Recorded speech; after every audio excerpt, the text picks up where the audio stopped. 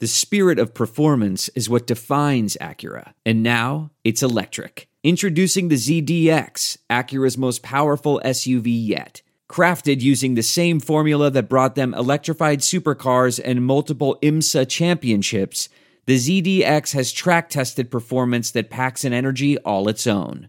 Unlock the energy and order yours at Acura.com. As a true football fan, you already know, just as sure as the seasons change, Tom Brady will kiss his son on the mouth passionately, sometimes multiple times per day. Every weekend, our favorite gridiron warriors put their skills to the test, so why aren't you doing the same?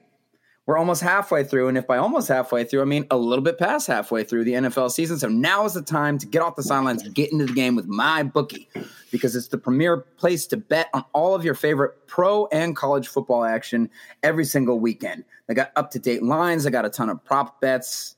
They got all kinds of stuff. And if you're going to bet, you better do it smart. And smart means MyBookie. If you're the kind of guy that likes to bet a little and win a lot, try a parlay. Pick your locks for the week, put them together in one parlay bet, and when they all come through, the rewards will be huge. I know I told you guys to bet on losers last week. Hey, bet on the Bengals to lose, because you know that's going to happen. Bet on the Dolphins, the Redskins, these teams that lose all the time. Well, guess what? The Dolphins stumble their way into a win. So we didn't get that line, but you can get a line if you bet some winners together. And the best part is if you join right now, MyBookie will double your first deposit. That's right. If you put in $1,000, they'll give you $1,000.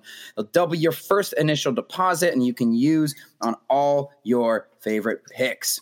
Use the promo code CHAIR to activate the offer. CHAIR. Visit mybookie.ag today. You play, you win, you get paid. Go Steelers!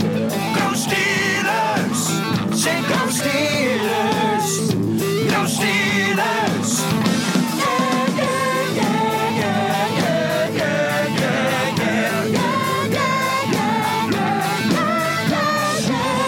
Prometheus was destined to suffer through all eternity, Zeus having punished him for stealing fire. Chained to a rock, he was subjected to the talons and beak of an eagle, who tortuously plucked out his liver each and every day. At night, his entrails were regenerated, only to provide the object of the next day's feast.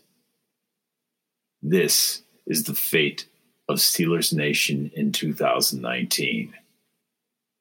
The torture, weekly torture, of awaiting our fate. Welcome to the Steelers Outpost podcast, a proud member of the Armchair All-Americans Network. This is Tom in Washington, D.C. Nick joins me from the Houston Outpost. It is November 4th, 2019, and specifically, I am back in the sawdust-strewn environs of the laundry room.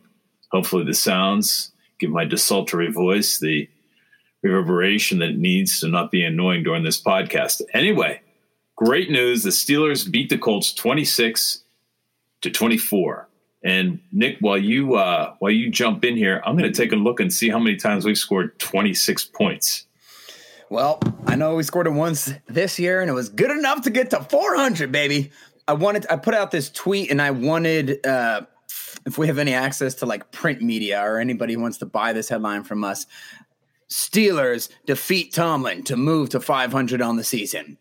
Because this was a huge win for the Steelers, goes without saying, gets them to 4-4. At the time of recording this podcast, the Patriots are going to kick off against the Ravens shortly. And if the Patriots win that game, I think that puts the Ravens at like 5-4. So the Steelers just one game behind them. So huge victory.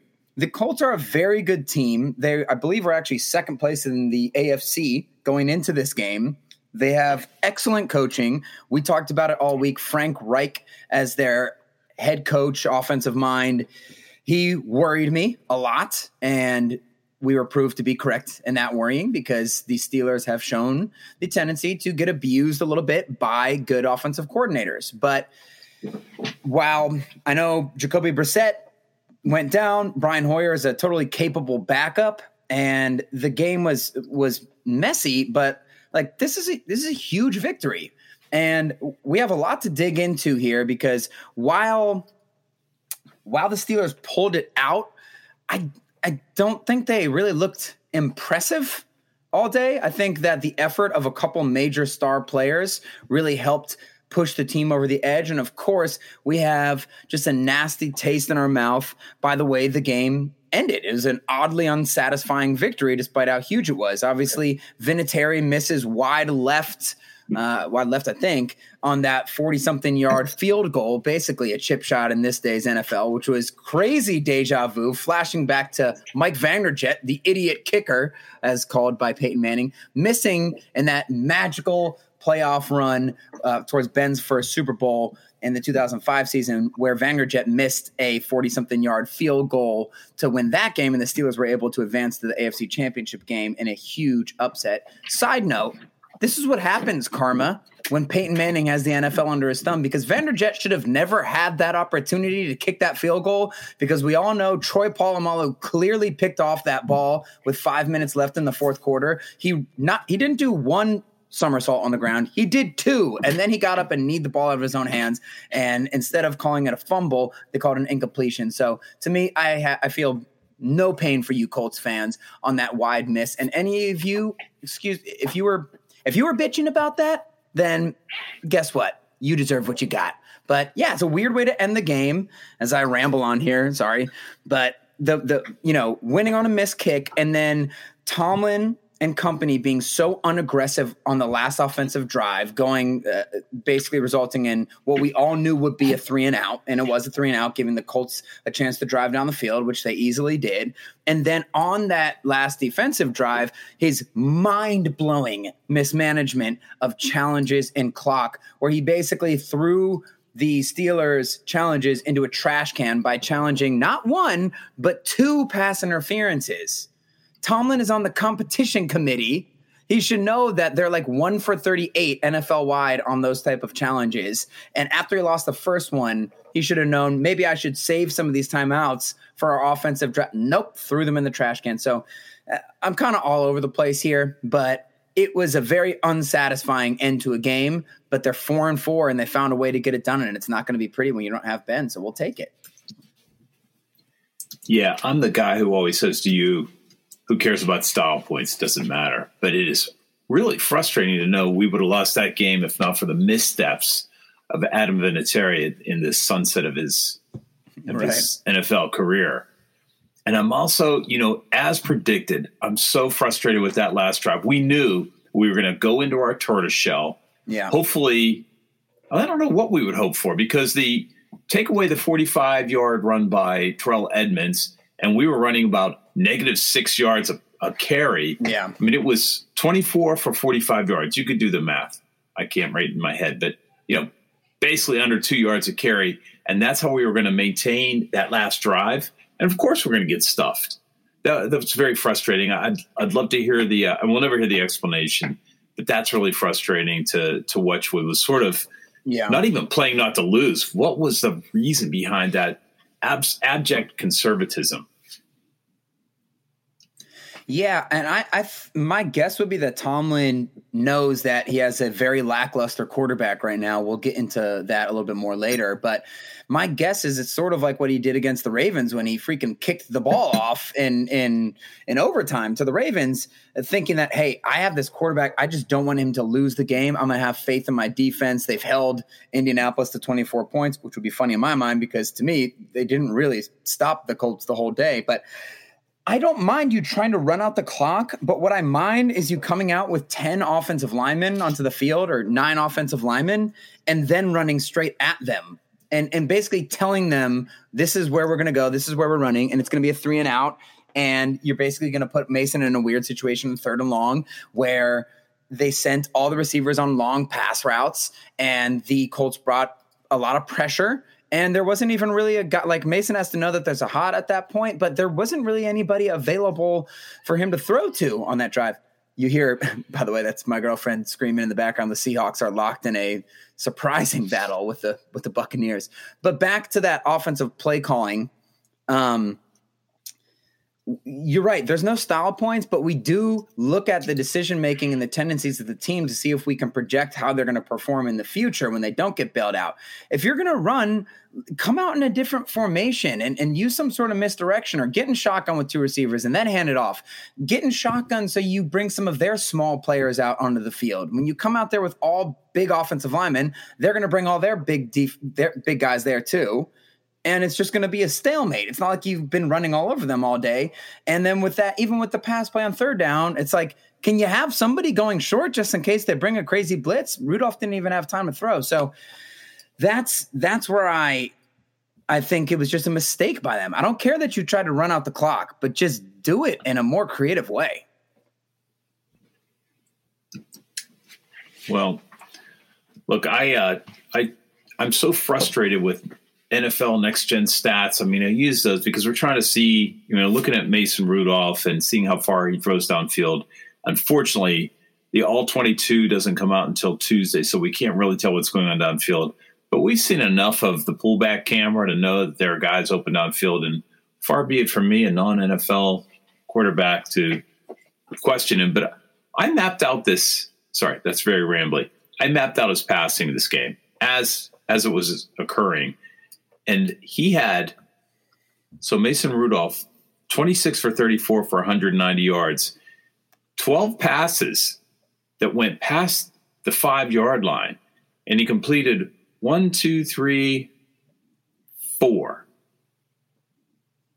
passes of that entire of 34 went past and were completed past 5 yards.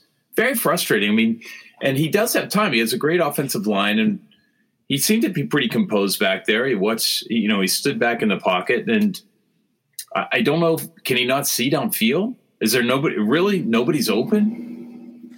So if we want to talk about the Mason Rudolph, and we can get back into the Tomlin, because I have one or two more things on Tomlin after this, but we can cover the Mason Rudolph thing. I think that's the feeling about this game. The defense, they let the Colts move the ball the whole game. The offense didn't move the ball at all, and it really starts with Mason Rudolph and Fichtner and Tomlin being involved in that as well. And this season, the team is what it is, and Rudolph is just leaving much to be desired. And of course, he can still get better. He's barely played any games, so I'll keep giving that asterisk. But like, how much of this is him not being able to process quickly? Because that's one thing that I noticed from him. He goes back in shotgun and he takes his time like he's a Ben Roethlisberger, because Ben has that quality. When you watch him, you see the pocket collapse, and when he's younger, you're screaming, you're getting nervous, and now as he's older, you're kind of getting excited because you're knowing, a big play is probably going to come if he's able to navigate this. Roethlisberger has an athleticism about him, and he has an escapability. Maybe not so much at this point in his career, but Rudolph, when he's back there, it just all collapses on him, and he's so unathletic and lumbering and has no arm strength that every fraction of a second that he's wasting is a larger chance for an interception. Because even Ben, if the line is collapsing upon him, he might not be able to get his feet and his whole body into a throw, but he has a strong enough arm where he's going to be able to make it. Rudolph, if he can't step fully into the throw, it's a lollipop. Even on a slant or a dig or anything. So we're seeing that every game from him, and I'm wondering how much of that is processing for him, because the Colts don't have a good secondary. I don't think that they were locking Juju and Washington and Johnson down the whole game. He processes very slowly. He doesn't have an arm, so maybe he's seeing things downfield that other quarterbacks, when Rodgers sees this, let me take Rodgers out of there. Even when Kirk Cousins sees a guy who's particularly open, he knows he can rocket it in there. But Rudolph, he can't force the ball into that zone. So he's just so limited physically that's why I just think that there's a real cap on his ability as a quarterback in general, and it's killing the offense because the defense knows that there's no threat of a downfield passing attack, and they're able to tee off on the run game. And it's been like that the whole year, and I expected it to improve this game, and it didn't. And I'll watch again next week, but it's alarming. And how much of this do you think is him not processing it and not being able to rip it, and Fichtner calling too many screens and little cutesy plays and runs on 2nd and 10?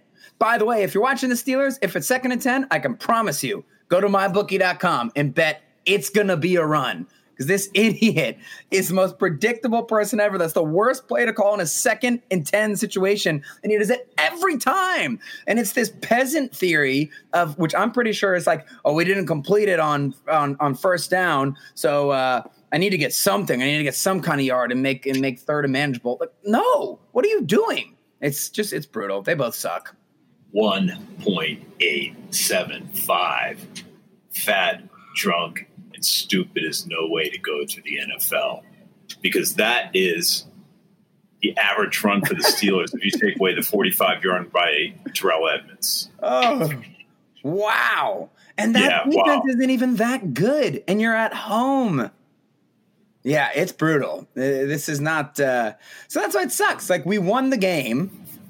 It was a good victory, but there's just so much to be desired there. Let me hop back to Tomlin real quick, because it's so funny that you go year in and year out, and the guy, he just is what he is, and it never changes. And yes, he adjusts strategy-wise, and he does adjust, the way he handles players and stuff. So I'm not saying that he doesn't adjust. And I do think he is a great head coach. He's a really good head coach. I've always said that.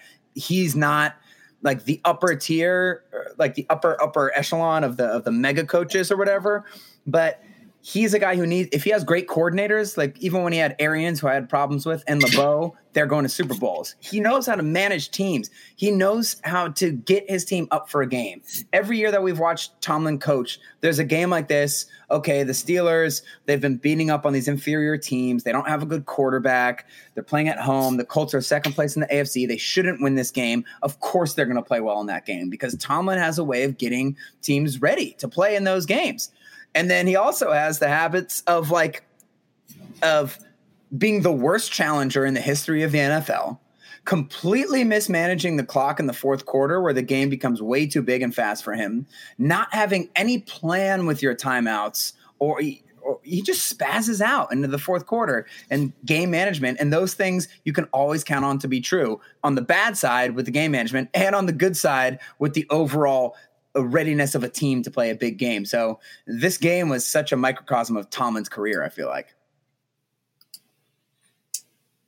Certainly it's hard for me to argue on the challenges. I mean, we get the benefit of seeing it 17 times before.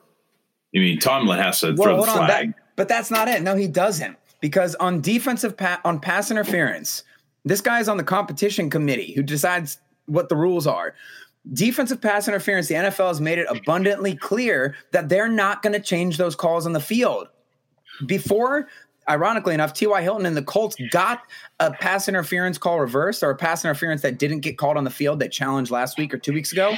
And they said, oh, actually, it turns out he was reviewed. We're going to overturn this. Before that happened, the NFL was 1 for 36 since week 2 in overturning these calls. They've made it clear that we're not overturning this pass interference thing anymore. This really is a rule that's only to prevent a Saints-Rams type of obvious disaster. And so you challenged the first one. I don't have a huge problem with that because the game was lying in the balance. I don't like it, but I can kind of excuse that. The second one, they just showed you that they're not going to overturn them. And the second one that he challenged was even flakier, even less of a pass interference than the first one. And you'd already lost your timeout.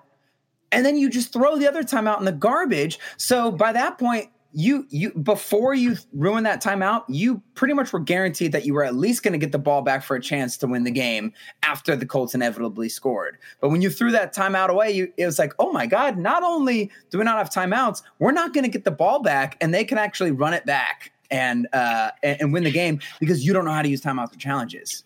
Nick, you're playing checkers. Tom was playing chess.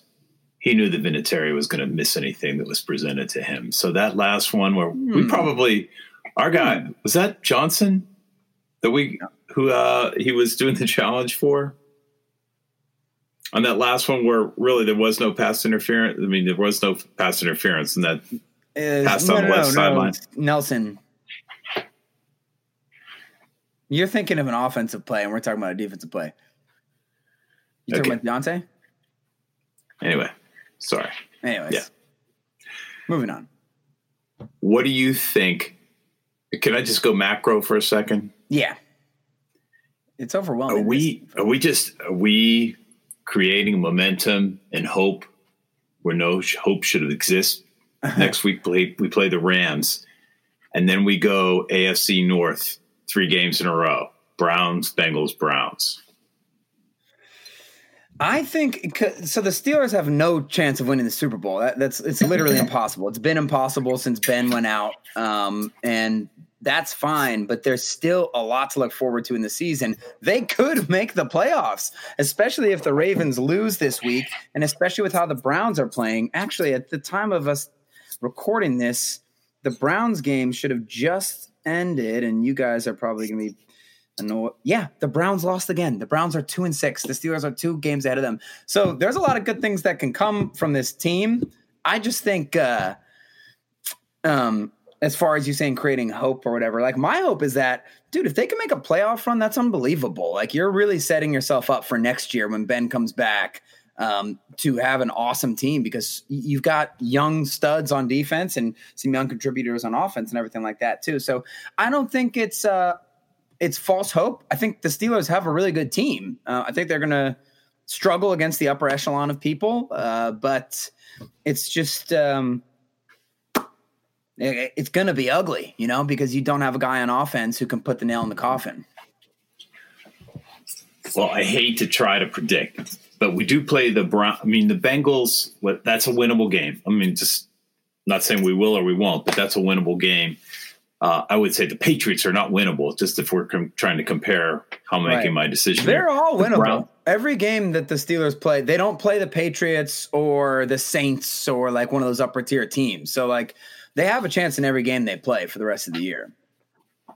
Yeah, as a matter of fact, so the Browns, hopefully you can split that. The Browns, anything could happen, but I would say if you could split the Browns, great. You should be able to beat the Bengals. The Cardinals, you should win. The Bills, big question mark. And the Jets, geez, we beat Miami, so hopefully we can beat the Jets. They just lost. And after that, then we meet the Ravens. So that's when the rubber hits the road. Yeah, so I don't think it's false hope. What we said before this week is if you can go 1-1 versus the Colts and the Rams, you're going to be in good shape going forward. You got to take like half of those games that you shouldn't win or whatever. And I'm not saying they don't have a chance against the Rams either. The Rams should definitely. You're telling me you have a chance, right? So. Sorry. Anyways, no, don't be. Because you're right. You're saying there's a chance. So, I don't know. I think we're a little bit all over the place in this episode today, but kind of rightfully so because it's such a confusing game to have watched. And I got to rewatch the game. And maybe we'll put out some more info later this week once we've kind of digested it. But I think you've made it plain and clear, right, with some of the stats you were looking at. The offense is sort of just objectively not good right now. And the defense, I think, got a little bit abused by Frank Reich a little bit more because you're seeing how open so many of those people are. So obviously there's a lot of things to be concerned with in the game, but there are some huge positives as well. And this defense, while they got a little bit abused by Frank Reich, you see that with all the open passes that they got and open running lanes and all these check down guys that were wide open because you're creating all this misdirection. The Steelers have some absolute freak shows, and the next era of Steelers defense might be upon us, led by Minkah Polamalu and TJ Harrison and Devin Shazier. No, Devin Bush has been a little bit quiet recently, but that's okay. He's a rookie. Yeah, so Minkah Fitzpatrick was worth the trade, I'm pretty sure, because his 96-yard pick six, that was surreal as a Steelers fan to watch. Like, I've watched 96-yard touchdowns to Juju and Martavis and guys like that. We see that, but a Steelers defensive back intercepting a pass in the red zone and running it for a touchdown at Heinz Field, like, we haven't seen that in forever. Like, obviously, Willie Gay had a couple nice ones, but this guy is the real deal, and he's barely played at all for the Steelers. He is the first Pittsburgh defensive back with 4+ interceptions in a single season since 2010. Troy, obviously. And, oh, yeah, he's only played 7 games. And that one today might have been his nicest interception of the season. He just totally baited Hoyer into throwing that ball. They completed that post for a touchdown earlier in the game. He knew Hoyer was going to look to it. He baited him there, caught the ball at the high point, full speed, returned it to the house. He did that a lot at Alabama. And he has just made an enormous difference for a Pittsburgh defense that I think has like 20 turnovers already on the season. Can we start with the fact he caught the ball? Yeah. Wasn't that spectacular? I think the other part of that, I saw James Harrison on the right side of the screen come out and make a final block, which turned out to be Ola Adeniyi, but which was fantastic. It was a perfect interception and run back. He might have to keep number 39 now because he's making too many highlights.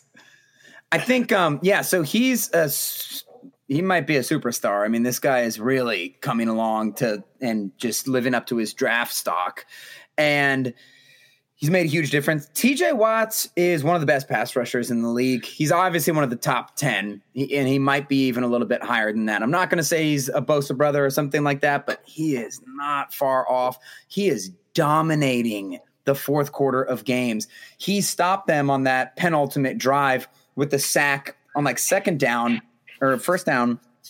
And then he broke through the line again. And if he didn't get held by the back of his jersey, he would have had 2 consecutive sacks on what was the Colts attempting a game-winning drive in the fourth quarter. So he can do everything. That's the thing about him. The scouting report on him coming out of Wisconsin is, despite the fact that he had only played defensive end or outside linebacker for like a year or two, he was actually very nuanced in his pass rush moves. And then obviously he has a great athletic pedigree. He's a freaking Watt. He's big, he's fast and everything. And that's exactly what he's turned into. He has so many moves. He has so many counters. He's playing a small game with the tackles on each individual snap where, he's setting up outside leverage to counter back inside. We saw that last week with a nice sack where he basically juked the guy to the outside and came inside to make a sack. And then he's playing long games with them over the course of the game where he's setting them up with certain moves. And then by the time they get to the fourth quarter, he's really capitalizing on it. Excuse me. I just think some of these stars on defense for Pittsburgh, they are really just carrying the team right now and making these huge plays. Because if Minkah didn't make that pick 6, it was 10-3 at that time, and the Colts were going in easily to make it 17-3. And I think at that point, you're out of the game. I mean, we've already pointed how flaccid the Steelers' offense is right now.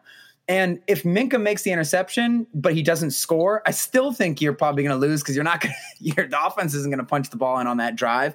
And so that's just the kind of play that we haven't had in Pittsburgh since really Ryan Shazier. But I mean, this is huge. And you have multiple guys who are doing that because TJ Watt is totally right now on the level that Harrison and Woodley and those guys were at as well.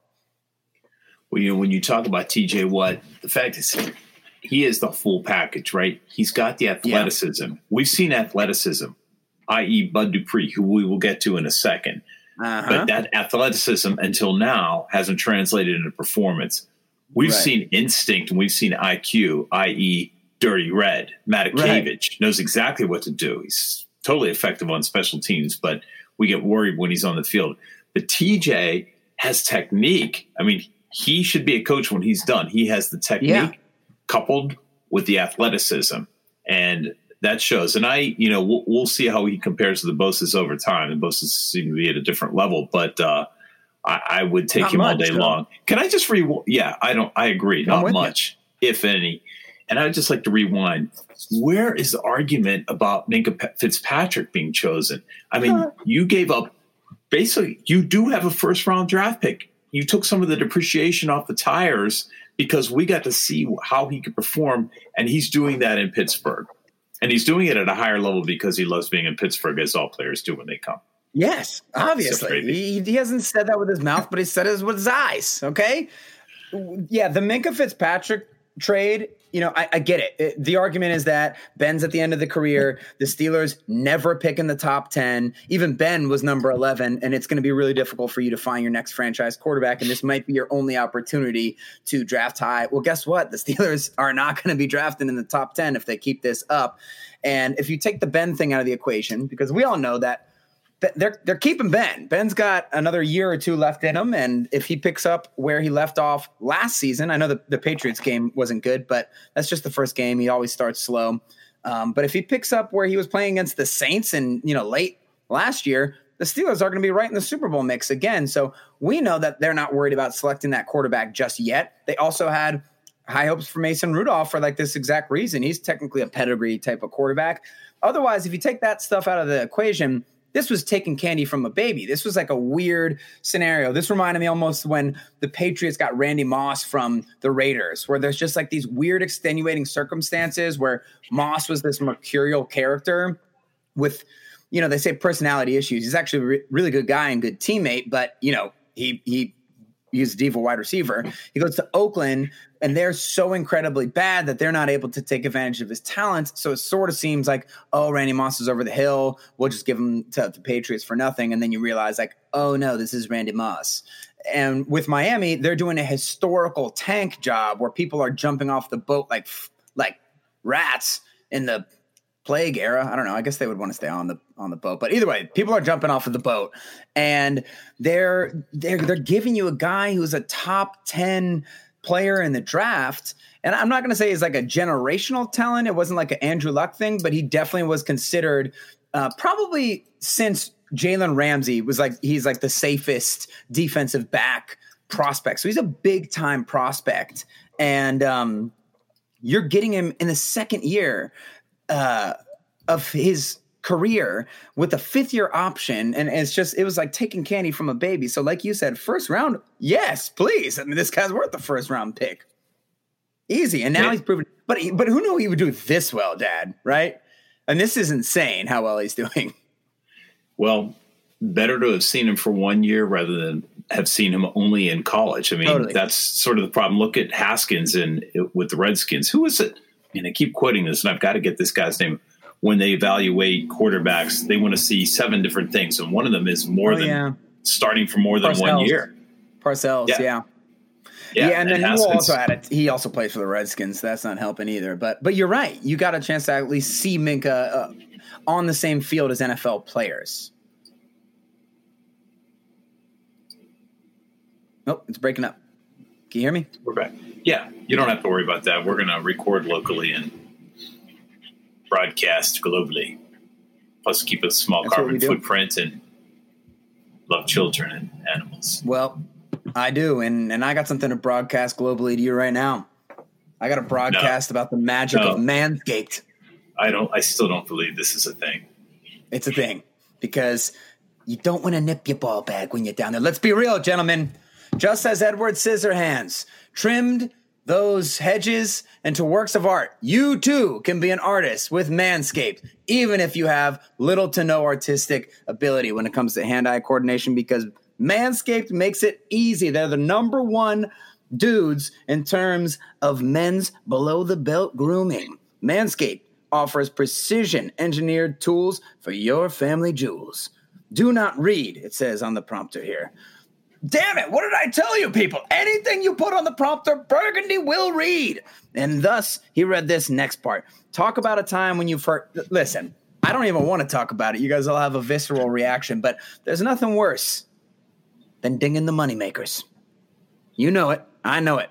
It's a source of power, and it's a source of weakness. And Manscaped makes sure that you don't mess it up because... I don't know. It's great. If you used this stuff before, manscaping accidents are finally a thing of the past thanks to these dudes. Don't use the same trimmer on your face that you're using on your balls there. That's a little Bill Burr. That's just nasty, they say. It's not nasty. It's just the way of the past. Let's all be honest. You got to do it when you're in a pinch, but now you don't because Manscaped's got it, and they'll give you 20% off and free shipping if you use the code armchair at manscaped.com. So now you really have no excuse. It's affordable. You can always use the right tools for the job when you're using Manscaped. And anyways, honestly, I suggest it. There you go. Your lady will thank you. We'll thank you for recommending us with that armchair code at manscaped.com, and go get yourself cleaned up. You know, I may be giving away a secret, but I think Mom's getting you the Lawnmower 2.0 for Christmas for your stocking stuffer. That's a new age. I just want to make sure you don't get it for yourself. Can get their son. Why is this a thing? Use code armchair. 20% off, baby. Hey, you know, one other thing I was keeping track of during the game is how the defense got put behind the 8 ball so early.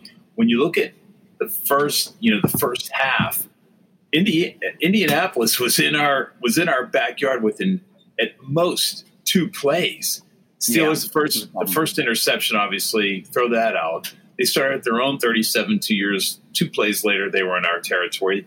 They were at the 35, then the 25. It took a play each to be in our territory. So not to let the defense off the hook, because I was very troubled by run defense and pass defense, but we could talk about that. Yeah, defense.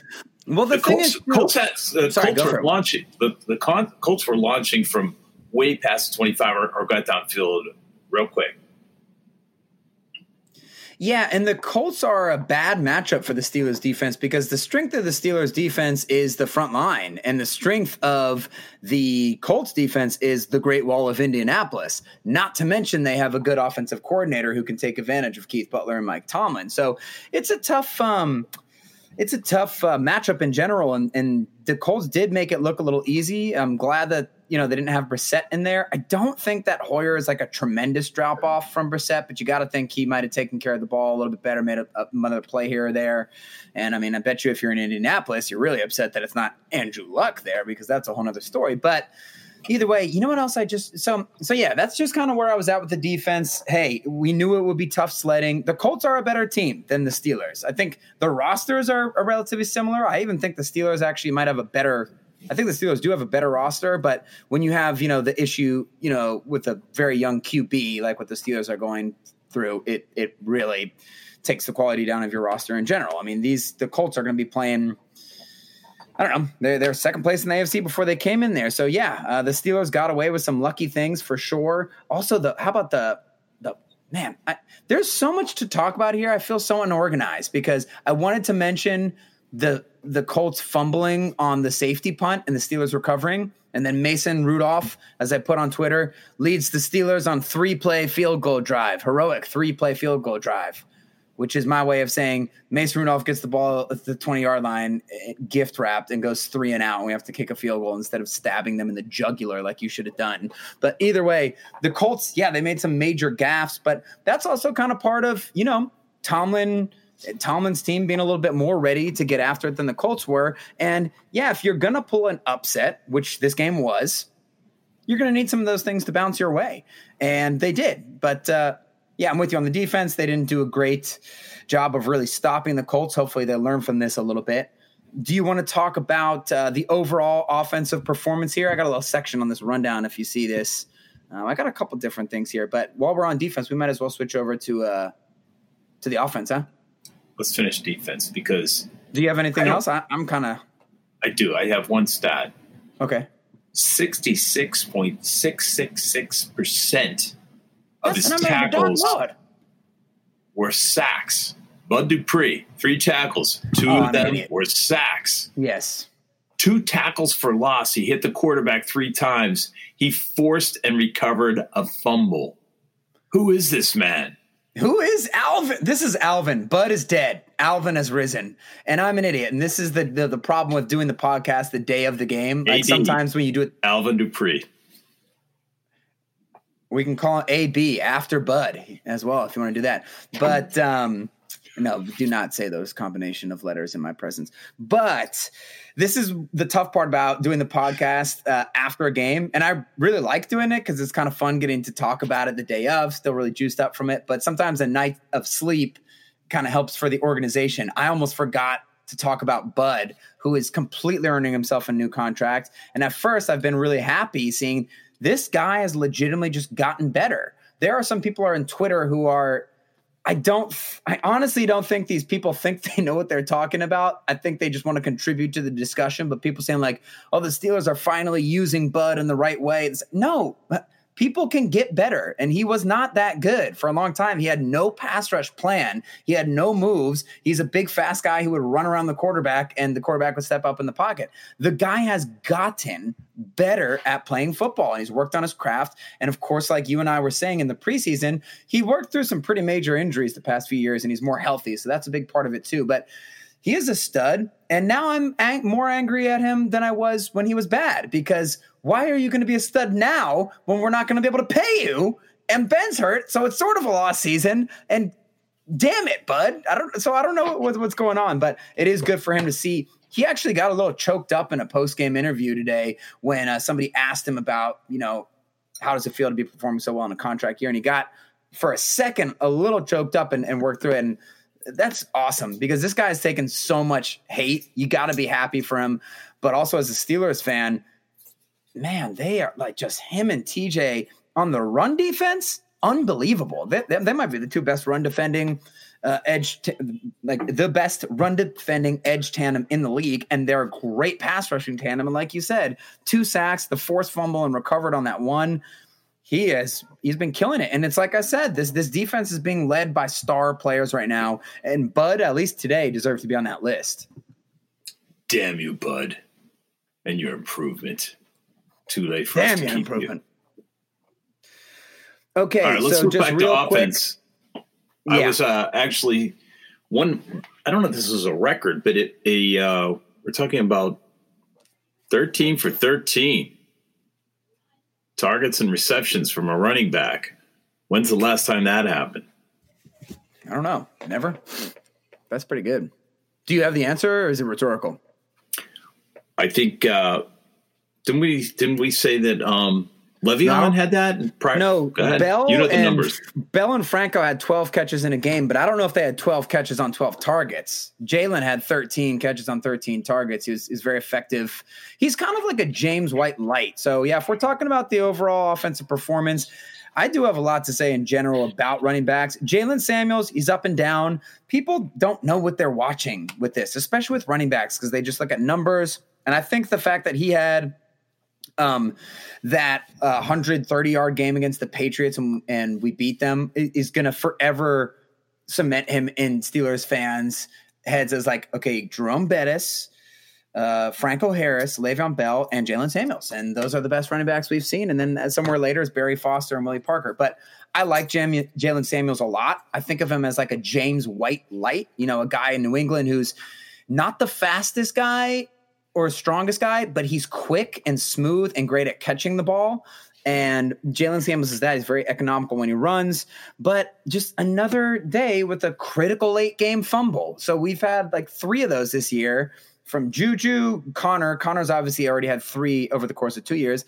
And now Jalen lets them back in the game with a critical fumble in our own territory. It's brutal. I love the catches that he gets. He's a very useful running back. He is not a number 1 running back. And if you guys think he's a number 1 running back, then go watch some other games and watch Christian McCaffrey or Kamara, or even watch I'm trying to think of someone else who's just like good but not great.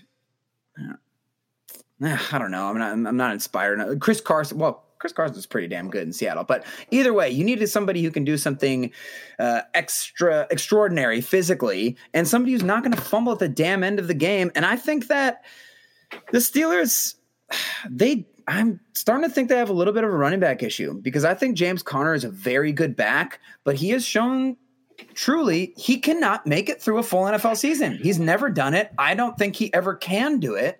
And these fumbles at the end of the game are a big deal. And Tomlin said after the game that he didn't know anything about the Steelers inquiring after Bell, or he said, like, I don't think that we did.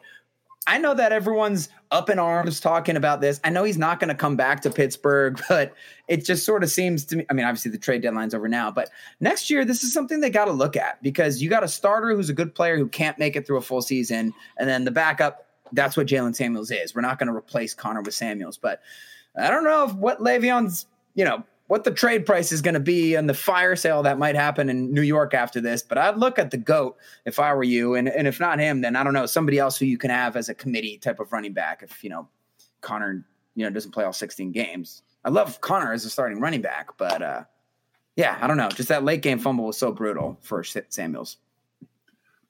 Somehow they brought in Brooks James. Sounds like a first and a last name, but it's not. Yeah, they need someone good. That's what I'm saying. Well, either way, just overall offensive performance, it's underwhelming. It's the same story. I think this is going to be the story pretty much all year. Hopefully they can prove us wrong, but there is 0 downfield passing attack. So that hurts the receivers. It hurts the Steelers' ability to move the ball down the field. You can't just have 5-yard gains every single play and score over 20 points a game just with these 12-play drives. It's impossible. And then it hurts the run game, because the defense knows that you as long as they stop the run game, then you literally don't have anything. So very underwhelming. It was an incredible game by James Washington, who had 3 catches that would all be 10 out of 10 on the catch scale. He is dying. He is screaming for someone to please throw me the damn ball and I will catch it, even if it's 4 feet behind me or I have to double catch it with the guy jumping on my back. Huge game from him. Thank goodness. I feel good because it must be tough being patient with him. I just think he would have really broken out this year if he had someone throwing him the ball. But it was nice to see him break out a little bit. Yeah, it's such a huge positive, right? We're waiting for him to emerge, and it seems like all he needs is a quarterback and get him the ball. Yeah. Quack. Quack. Quack.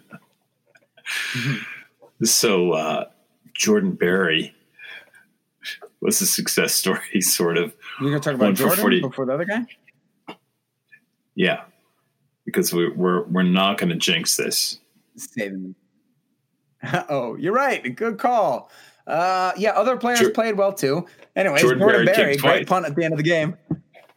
You know what? I'm actually looking on the game book for like Jordan only kicked once. Well, they actually kicked twice, but they count the other one as a kickoff, obviously, which it did. Oh, right. Fine. Well, his one punt would pin them way down in their own zone at the very end of the game. It was crucial. He's been having a great year. Right. So kicks and returns. Okay. Kick returns. Switzer. You know what? We complain about Switzer. Good hands. Make it stop. You want somebody else in there. Yeah, I love Switzer. He's such a great guy.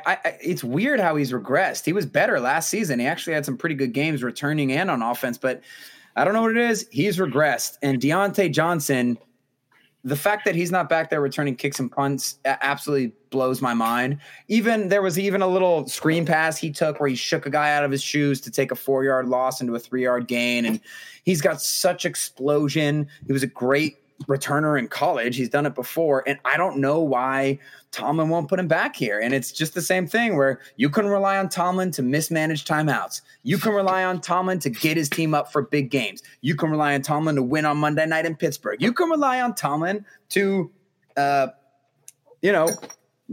he has a really good team, he's going to lose. Press conference and say nothing. Yeah, you can count on him to lose to bad teams when he has a really good team, and you can definitely count on him to totally overthink the kick returner situation at every available turn.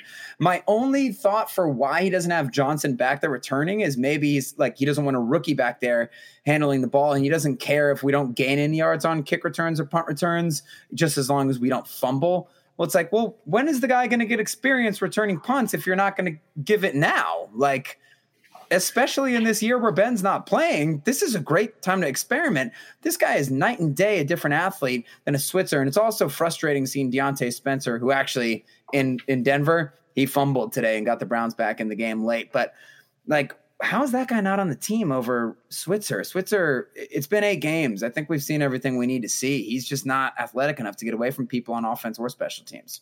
You know what? You're overthinking it because Switzer is 18 years old. We have him for another 10 years. He's not going to fumble anything. He's going to protect the ball. Right. We've seen evidence when you don't have a guy who can catch. But I think what you were alluding to before is Chris Boswell. He played really well. 4 field goals, 2 extra points. And the biggest field goal of the year was a 51-yarder at the end of the first half, where I said on Twitter that Okay. Anyways, it was his first pressure kick of the season, and he made it, and it was a 51-yarder. It was brilliant. Anyways, do you have any other thoughts just overall in the game? Guys, I'm sorry. We were all over the place today, honestly, but I think we covered a lot of the bases, and we probably are echoing, hopefully, how you guys felt after watching some of this, because it's a weird game to analyze. Like, you should feel great about the win, and we do, and there's a lot of positive, but we acknowledge that it was sloppy. And it's not one of those super satisfying ones that you come out of saying like, oh, maybe we were sloppy in the first half, but by the way you played in the second half, it came all together. It wasn't like that. So I just think, Tomlin did a great job getting his team ready to play and winning that game. And then Tomlin giveth and Tomlin taketh away with his complete mismanagement of the clock and the game at the end of the year or at the end of the fourth quarter. And newsflash, rely on that happening more in the future because it will happen. I think that Mason Rudolph still just leaving much to be desired. We need to see this guy complete some passes down the field. And it's good that they're getting a long, hard look at him this year because so far it's not looking great. But of course, he's got some more opportunities to do it. And then I think the defense, you got some real stars over there. I hope this year. Oh, this is the other thing I was going to say, Dad. I'm going to keep saying this all year. I don't want Tomlin and Rooney and Colbert to let good be the enemy of great, because I don't think there's any chance they would get rid of Fichtner, because Ben's going to want his guy there. And Fichtner had a good year when Ben was the quarterback. So maybe that's okay. I don't think he's horrible when Ben's in there. You know, they have a wide variety of plays and stuff like that. But I'm scared that this Steelers defense is putting up such great numbers that they're not going to fire Keith Butler. And I just think that why don't you find the next great guy and combine him with this fantastic, maybe Super Bowl caliber defense and get that ready for the future. But because I think just when I'm talking about these high arching concepts here, there are some stars on that defense, and it's encouraging going forward. Well, I've told you on multiple times, one of my prayers is that God will send me back as a fly on the wall in these coaches' meetings to find out exactly why the decisions that they make are derived at, and we will know the answer to that. And then having said that, we'll be very frustrated with the logic probably. So we'll see. Yeah. We'll see. It's weird. It feels like you're going to lose two young stars in Hargrave and Bud, and then you're going to keep, Tuitt and some of these older guys.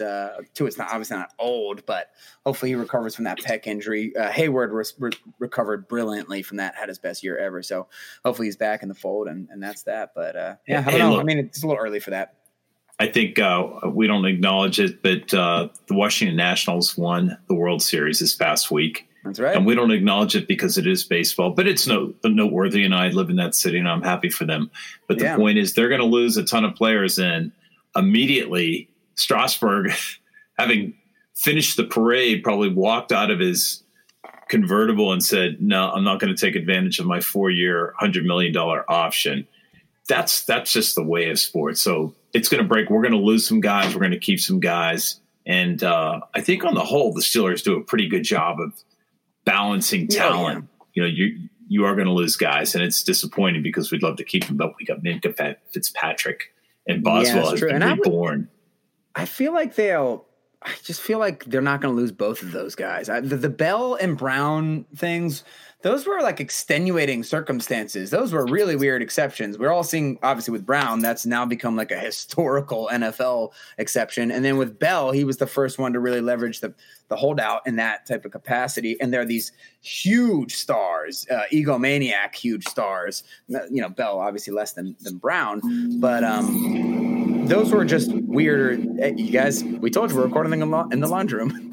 But those were different situations. The Steelers, you're right. They have a tendency of keeping the guys somehow, some way. So we'll see whether Le'Veon Bell is back in the Steelers.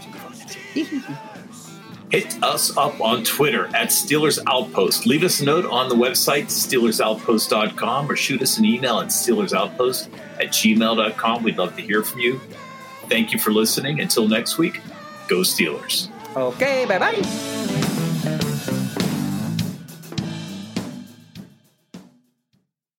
There's no distance too far for the perfect trip. Hi, checking in for... Or the perfect table. Hey, where are you? Coming! And when you get access to Resi Priority Notify with your Amex Platinum card... Hey, this looks amazing! I'm so glad you made it. And travel benefits at fine hotels and resorts booked through Amex Travel, it's worth the trip. That's the powerful backing of American Express. Terms apply. Learn more at americanexpress.com/withAmex. We're driven by the search for better. But when it comes to hiring, the best way to search for a candidate isn't to search at all. Don't search. Match. With Indeed. Leveraging over 140 million qualifications and preferences every day, Indeed's matching engine is constantly learning from your preferences. So the more you use Indeed, the better it gets. And listeners of this show will get a $75 sponsored job credit to get your jobs more visibility at Indeed.com/match. Just go to Indeed.com/match right now and support our show by saying you heard about Indeed on this podcast. Indeed.com/match. Terms and conditions apply. Need to hire? You need Indeed. I want to tell you a story. It's a story about a scandal, broken relationships, gossip, rumors, money, corporate rivalry, and a broom. A performance-enhancing broom. My name is John Cullen. I'm a comedian, podcaster, and for 20 years, I was a semi-professional curler. And I want to tell you the story about how a single broom almost imploded the 500-year-old sport of curling. We felt like we were bringing a knife to a gunfight. It's the story of a superstar and his fall from grace. I was being dragged through the mud. It's the story of two brother entrepreneurs with a dream. I said, that's great news. It's a story of intrigue. I still don't understand why we want to keep his name secret. The full story has never been told, so I'm going to tell it. Broomgate, how a broom almost killed curling. It was a year I'd like to forget. To listen to Broomgate, search for Broomgate in your favorite podcast app. That's all one word, Broomgate. Getting the smile and confidence you've been dreaming about, all from the comfort of your home, isn't a total mystery with Byte clear aligners. Just don't be surprised if all your friends start asking, "What's your secret?" Begin by ordering your at-home impression kit today for only $14.95. Byte clear aligners are doctor-directed and delivered to your door. Treatment costs thousands less than braces, plus they offer flexible financing, accept eligible insurance, and you can pay with your HSA FSA. Get 80% off your impression kit when you use code WONDERY at Byte.com. That's BYTE.com. Start your confidence journey today with Byte.